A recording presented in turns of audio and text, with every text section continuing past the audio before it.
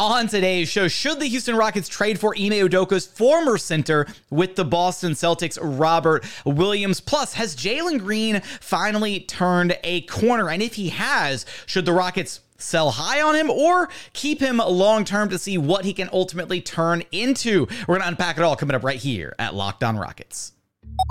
This is Mission Control, Houston. Ignition sequence start. Throw it up to Jalen Green. Sengun here in the short row. Oh, Mike, that's the no-look. Jabari for three and the win. Yeah! Look at Tari Eason. Here comes Tari. No! T-minus 15 seconds. Guidance is internal. The Houston Rockets select Amen Thompson and Cam Whitmore. One thing I have never done is not made the playoffs, and so we want to take that step here as well. 6, 5, 4, 3, 2, 1.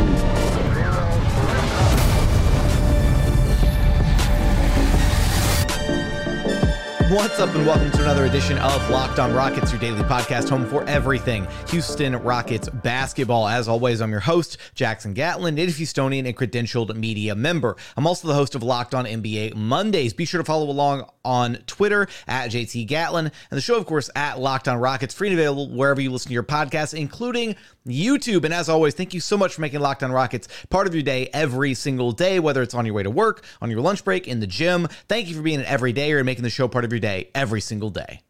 Joining us now is none other than your weekly co-host, the Podfather himself, Rockets Wire editor and host of the Logger Line podcast, Ben Dubose. You can track down on Twitter at Ben Dubose here because we've got a lot to talk about. A lot of trade rumors, a lot of trade scuttlebutt floating around out there as we approach the NBA trade deadline. And one of the names that the Houston Rockets might be showing some interest in is Robert Williams, former center during Ime Udoka's days with the Boston Celtics. I believe Chris Haynes originally reporting that there's some interest there in Ime Udoka potentially being reunited with his big man from his days in Boston. And this is the name that, some Rockets fans have shown interest in as the season has moved along. Now, it's worth noting that Robert Williams is out for the year. This is not a play that's going to help the Rockets this season. This would be kind of a move where you're not necessarily punting on this season, but with the assets that the Rockets have on hand, the expiring deals of Victor Oladipo and effectively what is an expiring deal in Jock Landale, should they decide to use him as basically an aggregatable traded player exception, you could make the math work on a deal and bring back Robert Williams, Time Lord, and have him, if you're confident that the medicals can get to a place where you actually feel good about him, maybe not in a starting role and playing that heavy load of starters minutes, but in a reserve role, maybe that's, an area where you'd be less concerned about his body holding up over the course of an 82-game season plus a postseason run, which it hasn't been able to do, unfortunately. Yeah, I saw David Weiner, Beamathog on Twitter/X point out that you could offer a protected first-round pick, which is what I would be inclined to do. Try and make sure you get lottery protection or at least top 10 protection, because given the injury history, I would be extremely reluctant to give up potentially a top 10 pick from Brooklyn for Robert Williams. With that said, if you could give yourself some insurance for scenarios where the Brooklyn pick ends up a really good asset, then would I be interested? Sure, he's just 26 years old. He's played well for Ime Udoka before. He's done it in a winning environment for a Boston team that went to the NBA Finals. Now, the injury concerns are real, but that's what you pay a medical staff to go through. So do you check out his medicals? Sure, but if they come to the conclusion that once this heals and he reports to training camp next season, that he would be looked at as similar to any other player on the roster in terms of injury risk, then of course I'd be interested in someone who, again, is just 26 years old and has proven it, as opposed to someone you might draft this summer that would probably be a couple of years away from contributing at a winning level. And there's risk with any draft pick. With Robert, he's done it. This is a proven commodity. So the injury questions go without saying. I think the Rockets could get him without even giving up a pick, though, because when you look at the situation, I don't know about that. See, that's the harder part, right? Is he's a guy he's had the injury issues, there's the injury risk, all that, but he's also under contract for the rest of the season and 2 more years on top of that. So I do wonder if there's a world where maybe you could get Robert Williams either just because the Blazers want to offload that salary, and there is some like inherent value in being able to give them, salary relief as kind of an asset in a trade. So the expiring deals by themselves would be the asset, and it's just, not a 1-for-1 swap, but, Robert Williams for, I guess you could do straight up Robert Williams for Jock Landale, call it a day, or Robert Williams for Victor Oladipo and call it a day. Now that might not be enough, but I would definitely not give up the Brooklyn Nets pick, even with protections on it, lottery protected, top 10 protected. I don't think I'd go that far. Well, what David was saying with the protections was that if those protections kicked in, then you would give up 2 second-round picks. And if you were to lottery protect it, then I think the odds are pretty high that Brooklyn is going to miss the playoffs this season, which would make that a lottery pick. And then at that point, you'd be giving up 2 seconds. Now, would Portland do that deal? I don't know. But in the small chance that Brooklyn makes the playoffs and that pick is in the back 15 of what's considered a pretty weak first round of the 2024 draft, I think I'd give that up because, look, I do not think Robert Williams, even with his injury history, is viewed as a negative asset that Brooklyn or that Portland, would want to offload. He's going to be making less than $13 million on average the next 2 years, which is a below average rate. And this is someone that as recently as the 2022 playoffs was playing a key role for a really good team and is just 26 years old. So I do not buy the notion that they're just going to be looking to shed salary here. No, if they move him, it's because they view it as a chance to be opportunistic and get a real asset. And so that goes into, well, would they actually do that protected deal that David Weiner threw out? I don't know. And if it's more than that, then I agree with you. I would not go to the lengths of, potentially giving up a top 10 pick. That's just way too risky for a guy with his injury history. I get it. If that's the cost, I would just roll the dice on one of these big men in the draft. For all the stuff about 2024 being a weak draft, it does have a lot of good depth centers that you could plug into that hole behind Alperen and Şengün. So I would not mortgage a lot. I think David was also mentioning the potential of perhaps acquiring both Robert Williams and Malcolm Brogdon, 2 guys the Rockets could have interest in, and reports have said are interested in. Jake Fisher linking the Rockets to Brogdon from the same team in Portland. So maybe it's a 2 birds, 1 stone thing. But in a vacuum, given the fact that Robert Williams has done it in the playoffs, he's done it for Ime Udoka. He actually has ties to Houston, played his college ball at Texas A&M, so there's familiarity with the area. I suspect he would want to be here. If the medical team clears him, to me, there's enough lining up to where I would give up, some asset. Let's just not get crazy with, an unprotected Brooklyn pick or anything like that. And I do think when you lay it out that way, if you could put some heavy protections on the Brooklyn pick and have it turn into, a couple seconds or whatever, if it doesn't convey down the line, then I'd be more inclined to do the trade if that's kind of what it looks like. But I'm glad you bring up the point of maybe getting a package deal back, Malcolm Brogdon and Robert Williams, because then you get a guy who is an immediate impact guy who does help the team right here, right now at a kind of, I wouldn't necessarily say a position of need, but, he provides a skill set that this Rockets team desperately needs, having an additional, backup ball handler, someone who can run and initiate the offense, added shooting, another veteran presence, all those things that Malcolm Brogdon provides. I think that would be huge. But then I just don't know if the Rockets have enough workable salary to get up to what it would cost, because Brogdon's making $22.5 million. Robert Williams is making $11.5 this season. So you'd need to get up to that's $33 million. You need to get close to that. And I don't know into the mid to upper 20s. I actually think you could. The bigger question is whether Portland could create the necessary roster spots. But if you combined Landale, Oladipo, and one of Jayshawn Tate or Jeff Green, then you're going to be in the mid 20s, and you're going to be close enough at that point.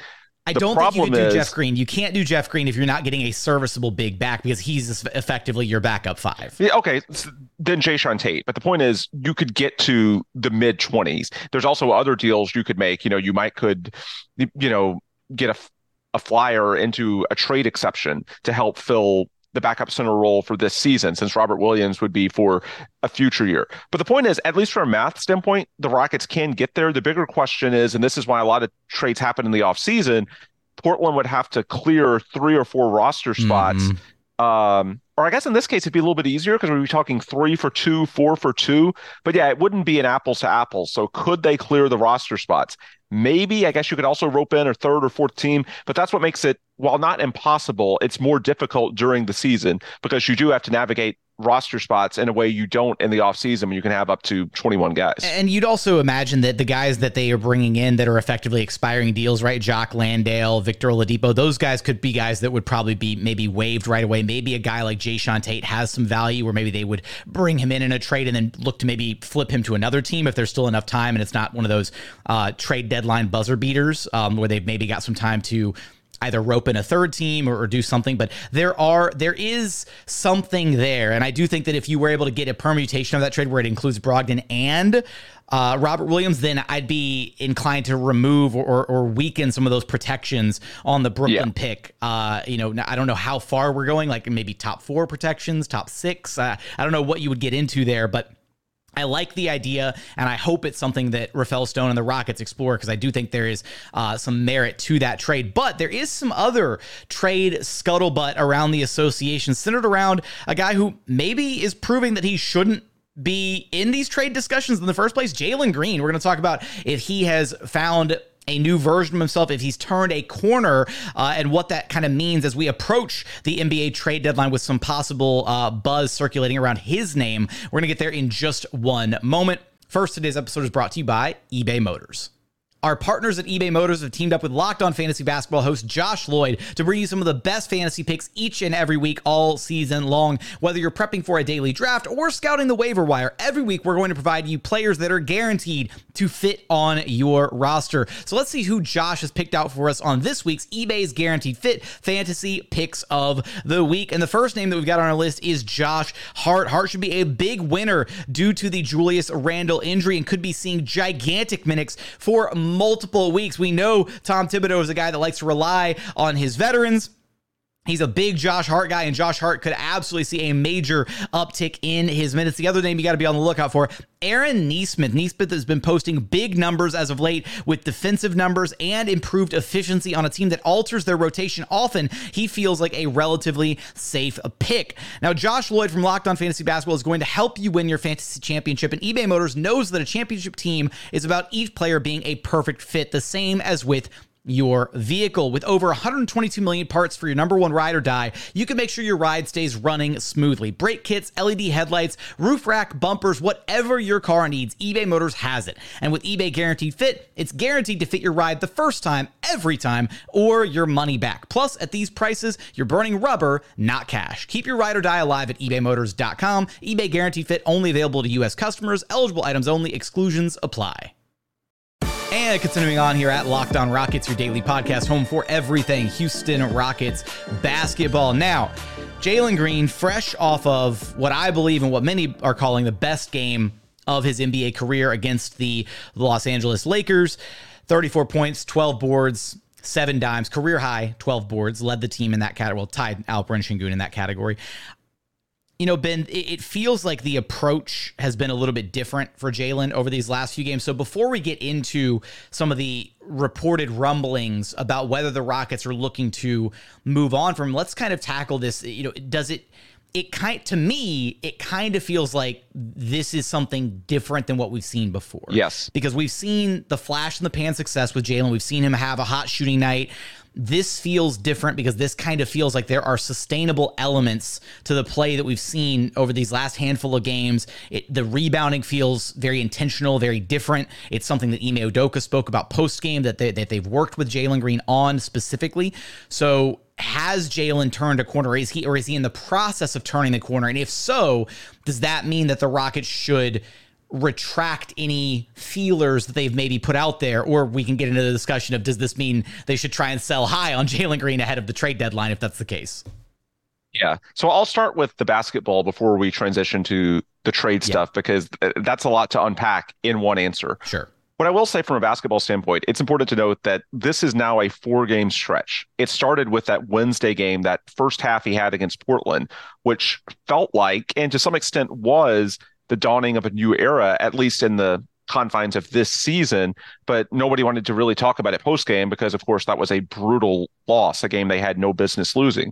But he carried it over into the weekend in Charlotte and Brooklyn, and then backed it up Monday against the Lakers with just an insanely good performance. And a few days ago, I was talking to a mutual friend of ours in the Rockets fan community, and he asked me, what would need to happen over the back half of the season, because we're basically at the midway point, or were as of last week, what would need to happen for us to feel significantly different about Jalen's long-term outlook relative to what we think about it or did think about it a week ago, when most of us were fairly down on him? It's been an underwhelming season. We've talked about that ad nauseum throughout the year.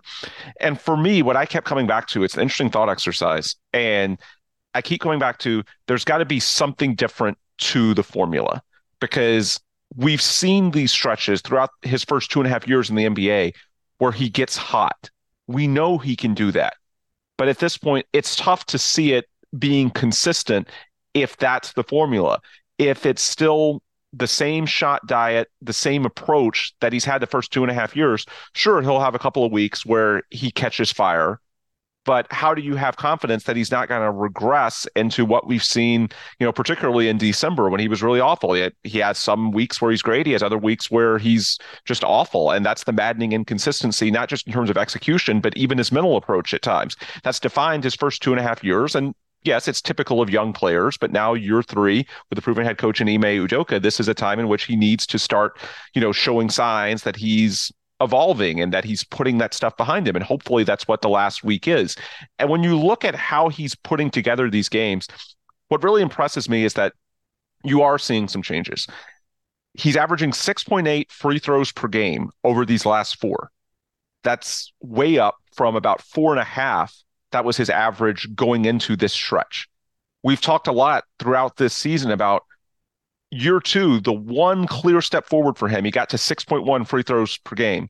And then for whatever reason, that fell off. Now, not only over the past week has he gotten it back, he's actually taken it to another level at 6.8. That's small. It's just 4 games. But if it continues, that is something different from the formula. I also look because it certainly feels like he's being more aggressive and the free throw attempts reflect that. But also the amount of 2-point shots to 3-point shots.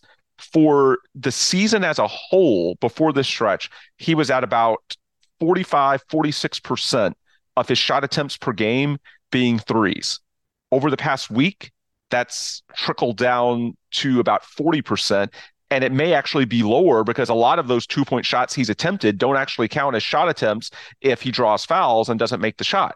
So if anything, because he's driving so much, it might even be a little lower than 40% because he's taking more twos. It's just the field goal attempts don't reflect it because he's getting free throws and the shot doesn't count when he misses it. So he's taking more twos. He's getting to the free throw line more. And yeah, to be an absolute star, he probably needs to be, a high volume 3-point guy. That's just sort of par for the course in the modern NBA. But at this point, I don't trust his shot mechanics yet. It's been a pretty long sample, 2.5 years, where he has not shot threes at a super high level, to where I'm not going to say that with time he can't become an elite shooter, but if he suddenly starts shooting like 45 or 50% from 3 for a couple of weeks, I don't buy it that on the fly he's just figured out the shooting and now he's going to be a clearly above average guy. No, to me, the shooting is more of a longer term goal. Maybe 2-3 years down the line, he becomes a clearly above average. Maybe he can even get to an elite level. But for now, it's sort of average at best, a little bit above average. It's not a clear strength just yet. What is a clear strength is his power, his explosion, his burst. The reads have gotten better this year. He does, when he's focused and aggressive, have a unique ability to draw contact because, he can get to spots that a lot of even guards can't get to because he's not that quick, not that explosive. And so the fact that he's using those skills more and the data clearly supports that he is, to me, while it's a small sample, I get it. It's at least a material change to the formula. It's not like there was one game at the end of December, right after Christmas. Remember when they got blown out by Phoenix?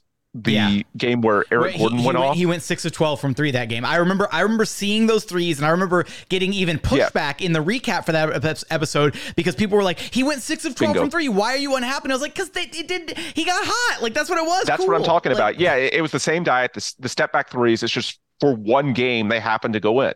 At this point, no, I do not think that on the fly in a matter of a week or two. I love Ben Sullivan, but no, I don't think Ben Sullivan is so good that he's just going to, snap his fingers and just one day, oh, we've turned Jalen Green into Steph Curry. No, that's not how it works. That's not saying that Jalen can't get better as a shooter, but at this point, to make a dramatic improvement to where he's clearly above average, maybe even bordering on elite, that's years. In terms of what he can do to be a better player the rest of this season and next season, it's going to be harnessing the tools that he has today and using them in a better manner. And so when you look under the hood and you see that he's taking more twos, that he's getting to the free throw line more, I'm not going to say for sure that this will work. Time will tell, but at least it's a different formula. And for me to go back, to take it full circle to the question that was posed to me, that's what I would need to be open to thinking that maybe Jalen Green has figured it out. And going into the offseason, if he sustains this, saying, hey, it's not just a random hot stretch, that he actually did figure something out that he's going to carry into year 4. If it's not just, he starts randomly making more shots, but he actually changes his approach and leans into some different things, changes the formula, the shot diet, whatever you want to call it.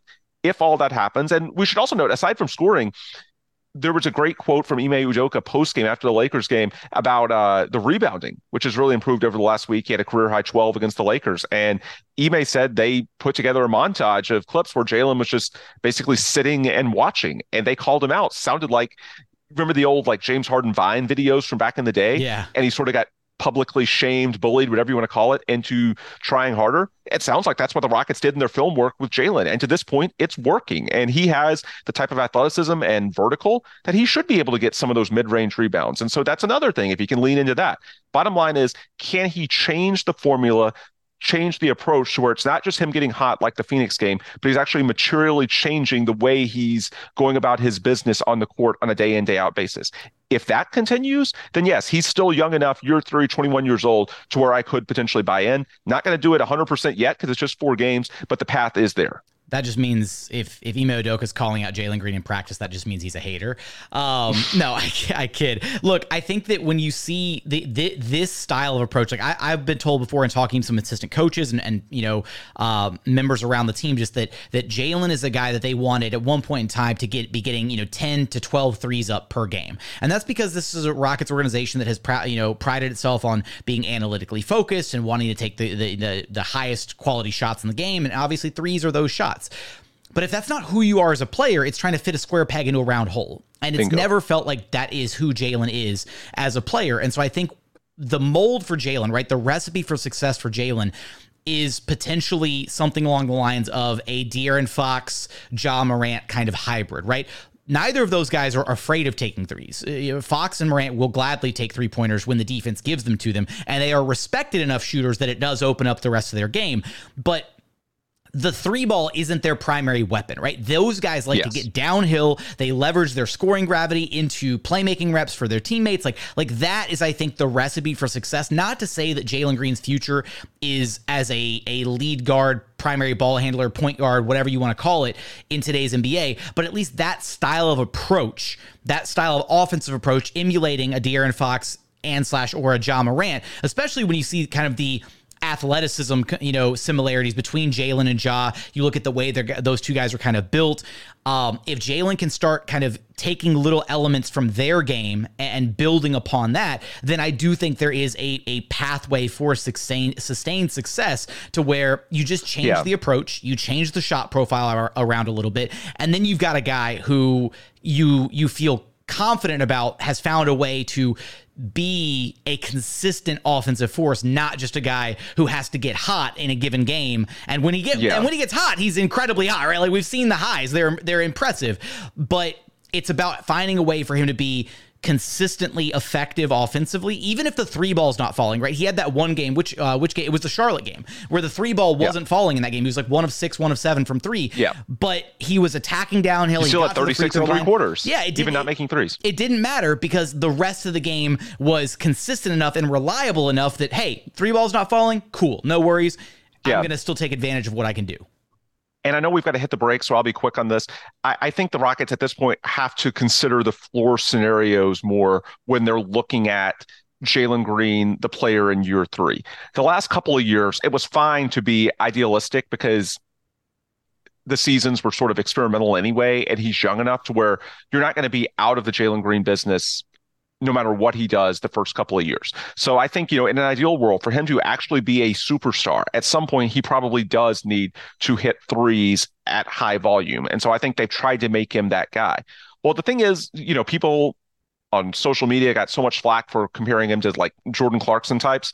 Well, the thing you've got to consider by the time you get into year 3, year 4, there are absolutely worst case scenarios than Jordan Clarkson. You could just be not a good player, period. And so even if the shot diet, dialing back the threes to an extent at this point in time might make it more difficult for him to be a true star in the NBA, you're at a point now where you've got to start considering the floor scenarios. And I would say even if, it makes him closer, at least now he's more athletic than Jordan Clarkson, but, makes him more of sort of a good but not great player in terms of his ceiling, that's okay. You're at a point now where he just needs to prove that he can be a productive player on a consistent basis. Now, maybe in time, he can build up that three-point shot to where you get back to some of those more idealistic models that, involve him scoring, 30 points per game on high volume from three. But we're deep enough into his career now, and habits really count now that you're in a contending environment under, or at least trying to win environment, not yet contending, but trying to get there under Ime Udoka. You've really got to consider not just the ceiling, but the floor. And at this point, I think it's got to start by making him simply a productive player on a night in, night out basis, someone that you know what you're going to get. And even if that caps his ceiling just a little bit in the short term, that's fine. Just build confidence in him, build confidence in the coaching staff that they can trust him, just make him consistently a good player. And then as time progresses, maybe the shooting can come along to where then you can dial up the three-point shot to where you can eventually nudge the true shooting, make him a true shooting merchant like some of the, elite guards of this era. Point is, you can get to that in time. At this point, we're deep enough into his career. What we saw the first half of the year, that cannot continue. That's just too damning. You've got to at least go back to some degree to basics. Let's just get him started on the path of consistently being good. And then as far as optimizing the shot profile and making and taking more threes, we can get to that down the road. It doesn't have to be solved right now. Let's just make the floor a lot higher than it's been the first half of this season. And if they can do that, then that'd feel a lot better going into year 4. Coming up, we're going to get into the recent trade rumors brought up by Zach Lowe on his podcast about Jalen Green and whether the Rockets are, potentially fielding calls, looking to maybe try to make a move with him ahead of this year's NBA trade deadline. We're going to get there in just one moment. First, today's episode is brought to you by LinkedIn. At the start of the new year, every small business owner is asking themselves the same question. What's the one move I can make that'll take my business to the next level in 2024? LinkedIn Jobs knows that your success all depends on the team you surround yourself with. That's why LinkedIn Jobs has created the tools to help you find the right professionals for your team faster and for free. LinkedIn isn't just another job board. LinkedIn has a vast network of more than 1 billion professionals, which makes it the best place to hire. Hiring is easy when you have that many quality candidates to choose from. It's why small businesses rate LinkedIn number 1 in delivering quality hires versus leading competitors. LinkedIn also knows that small businesses are wearing so many hats and might not have the time or resources to hire. Thankfully, with LinkedIn, the process is intuitive, quick, and super easy. Post your job for free at linkedin.com/lockedonnba. That's linkedin.com/lockedonnba to post your job for free. Terms and conditions apply. And final segment here at Locked On Rockets, your daily podcast home for everything Houston Rockets basketball. Now, on the latest Zach Lowe podcast, the Lowe Post, Zach Lowe and noted Rockets fan Chiney Ogwumike were talking about Jalen Green. And Zach mentioned that he's hearing a little bit of buzz from agents and league sources that Jalen Green might be kind of a surprise, in some eyes, trade candidate ahead of the NBA trade deadline. Now, Chiney kind of talked about the fact that Jalen, might not actually be a lock to be a part of the Houston Rockets kind of young core moving forward.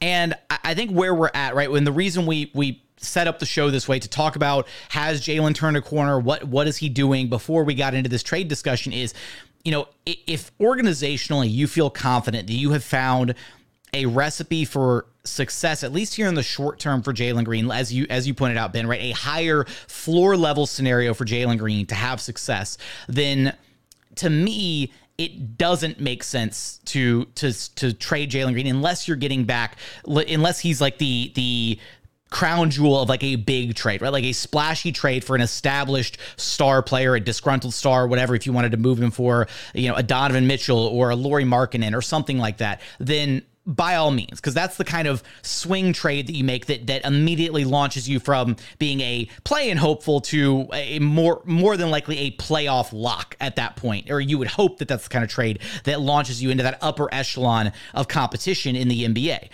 So at least as it stands right now, I mean, for Jalen to be moved, like we've talked about this before, it doesn't.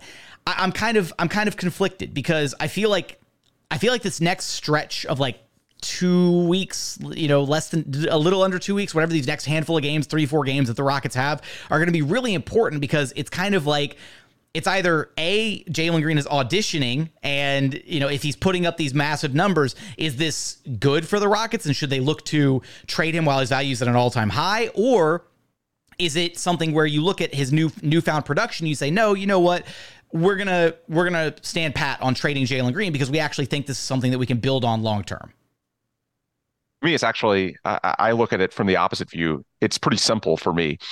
Unless he's viewed at a high level, I don't think this is the time that you trade him, simply because I don't think there's anything he can do over the next week or two that would materially change his trade value, because he's had these stretches before. Now we can talk about how the recent highs have come with a slightly different shot formula, a slightly different recipe for success, as you put it. And that's true. But around the league, people are going to look at the season long numbers. And even if the Rockets try and counter and say, okay, but look what he's done the last couple of weeks, he's figured it out.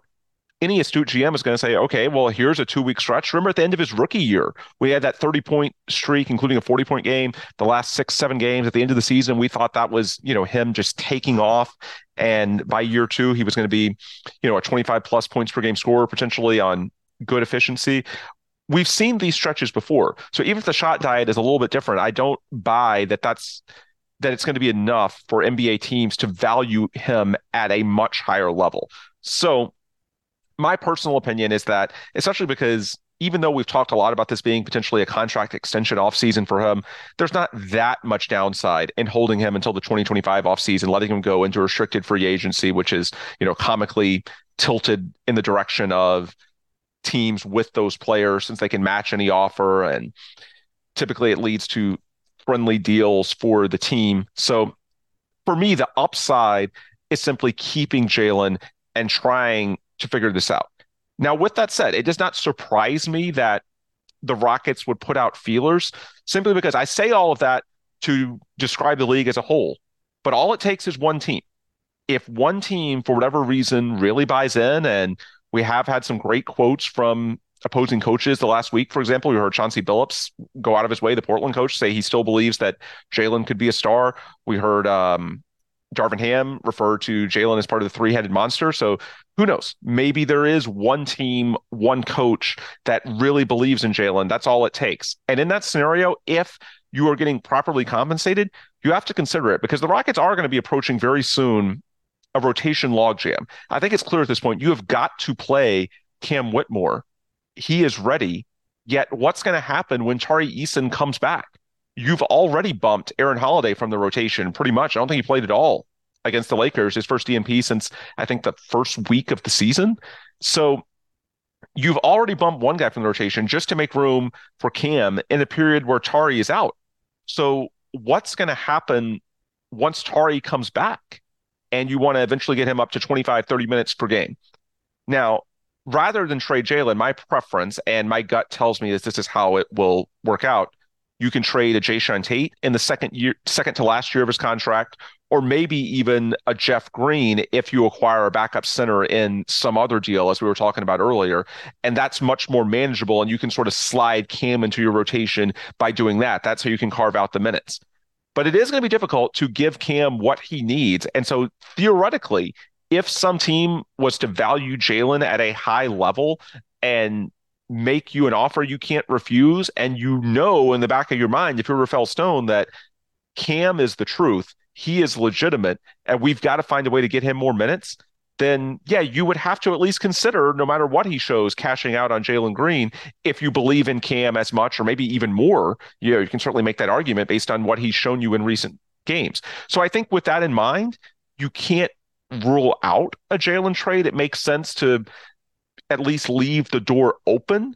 But I just think from a value perspective, there's much more upside to keeping him and hoping that, he's truly found something here and simply moving a more moderate piece, a guy like Jayshawn Tate or Jeff Green, to clear those minutes for Cam. It's just because Cam is coming on, I do think that whether it's Jalen or someone else, and it'll probably be someone else, you do have to open the door to the Rockets perhaps being a seller, because you are going to need to consolidate minutes and free up a rotation spot in some way. Because again, it's not easy.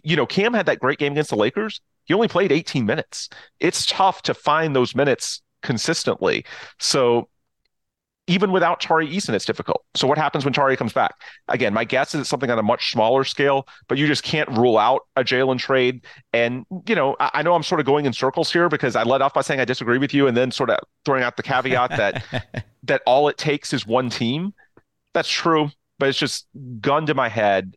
I doubt that team is going to be out there to value him at that level. While possible, I just don't see it. I think at what's likely to be offered for Jalen as a guy that for year 3 as a whole has still been underwhelming, to me, there's much more upside simply by keeping Jalen and seeing if he's actually found something going into the back half of this year and eventually year 4. It's actually really funny because Madison made the argument the other day when we were kind of discussing, like, do you move Jalen? Do you not? Whatever, in discussions for like, would you trade Jalen for like Quentin Grimes? And we both very firmly said no. But the reasons we said no is right because you look at Jalen and you're like, the upside is still there, right? Like if he unlocks his actual potential, right? If he reaches even 60% of his potential, he is a far and away better player than Quentin Grimes is, because Quentin Grimes is what he is what he is. He's a 3-and-D wing, right? Right. So, but for me, I think the confidence comes from that the discussion that we've already had, which is the recipe feels like it's changing or has changed.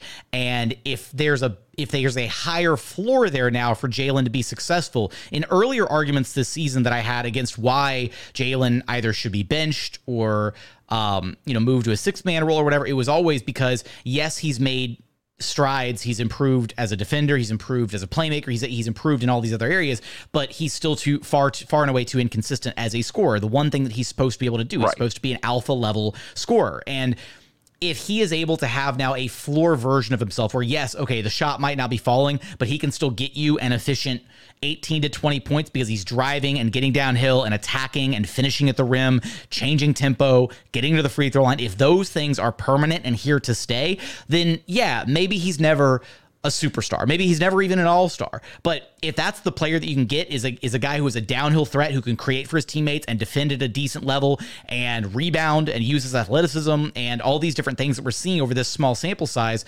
then that is a guy that is absolutely worth keeping, even if you keep him and maybe you do switch up his role later on, whatever, you keep him, you revisit the contract, extension discussions this offseason, and push comes to shove, maybe then you just let him walk to restricted free agency, right? And he continues to ball out, and maybe he does find a 3-point shot next season, and then he looks like the total package, and some team runs along and wants to offer him the bag, and guess what? You match the contract, because at that point, yeah, you gambled a little bit and maybe you lose out and now you're paying top dollar for a guy that you could have gotten on a slightly more team-friendly deal had you extended him before his 4th season in the NBA. But I think that's a gamble that at this point, with what you've seen from Jalen Green so far, that you're willing to take. And if he makes it work and he makes you pay the price because, he actually found himself as a player and tapped into that stardom, then awesome. You live with that and you still got him locked down on a great deal and you don't have to worry about losing him for nothing, whatever. I'm glad that we have this kind of little resurgence from Jalen Green, because if he hadn't hit this little pocket of success before the trade deadline, conversations were going to get really rough around Jalen Green going into the trade deadline of, absolutely. Okay, get whatever you can for him, cut bait while you can. He's, people have been talking about, is he approaching bust territory, like all that. I wasn't quite there. And I'm glad that we're seeing him like actually turn it around in what we think is a sustainable, successful pattern. Yeah. The other point that I think we should make is that it takes some humility to change your game and change your approach on the fly. it takes some humility not to get down on yourself when the coaching staff puts together a montage, which it sounds like they did, of him not competing on the glass. And so the fact that even as a former number 2 overall pick, and I'm sure at various points he's thought highly of himself, and that's par for the course with any highly drafted player in the NBA, for him to have the humility to actually take these lessons and learn from them and listen to what Ime Udoka and the coaching staff are telling and showing him, that shows you that he's got a good head on his shoulders, that he is still willing to listen. And if you combine the athletic gifts with a willingness to explore new approaches and try different ways, then there's got to be something there. It may take changing the formula to get there, to get that higher floor version that we've been talking about. But at this point, you've got to consider it.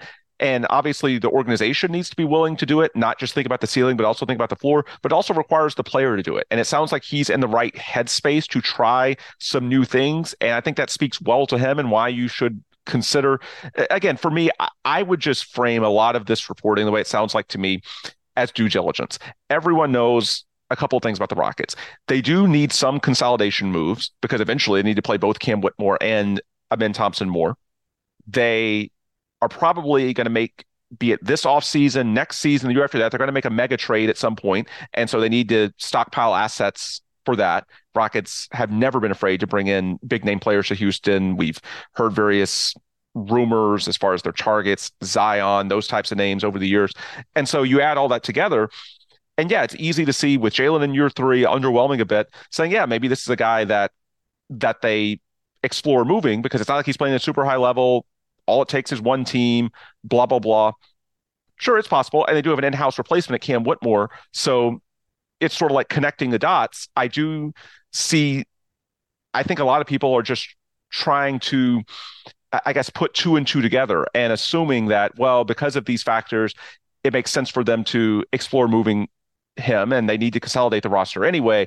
I just think the bottom line is that when it comes to actually getting a deal done, there's more upside from keeping Jalen and seeing the upside that we've seen in the past week than what I think is likely to be there in those deals. And for a team that needs more hymns, to me, the proper decision, barring an extraordinary offer, is to stay the course and gamble on Jalen's talent, simply because I think the upside there is more than whatever they could hypothetically get in one of these trades. Jalen's got a good head on his shoulders from everybody that I've spoken to, organizationally about him, about the work that he puts in, the hours that he puts in outside of what we see, at practice, the, early mornings, long nights coming in and just working on his shot. Dylan Brooks talked about this the other day, post game. Dylan Brooks, a guy who has, is very much a student of the game and very much prides himself on what he believes is, basketball excellence, and a guy who follows a very strict kind of code of conduct as far as just how he conducts himself and the kind of standards that he sets for himself and for his teammates. So to receive that praise from Dylan Brooks, right? Jalen's he's a very teachable kid, and that's never been in question. And I do think that the Rockets coaching staff, maybe their approach with him was a little wrong for the first half of the season. Maybe it took them. Maybe that was a committed gesture from them. Like, hey, we're going to try it one way with you for like half the season. And if that doesn't work, then we're going to switch it up and we're going to try doing some things differently. So seeing that adaptability on both sides, both from the coaching staff perspective and from Jalen's perspective, him being able to adapt on the fly that's encouraging stuff to see. So on that note, if you feel, let us know how you feel about Jalen Green at this point. After this recent stretch of games, do you think the Rockets should sell high on Jalen Green? Do you think that they should hold on to him past the deadline and see if he's really tapped into something new over this most recent stretch of games? Do you think the Rockets should trade for Time Lord, even though he's not able to play this season? If you're watching, if you're listening, let us know in the YouTube comments. But Ben, you know the drill. Let everybody know where they can track you down at. Yep. Ben Dubose at Twitter/X, the Rockets Wire, the Logger Line on the same, and rocketswire.usatoday.com for all your daily Houston Rockets news coverage. And especially over the next week, the trade deadline is a little over a week away, Thursday, February 8th. We're going to be doing daily roundups of all the rumors out there. So in the days leading up to the trade deadline, I would think that Sunday, Monday of next week is when the talks really start to pick up and the rumors are really flying from reporters around the league. Your one-stop shop for aggregation of that content, rocketswire.usatoday.com.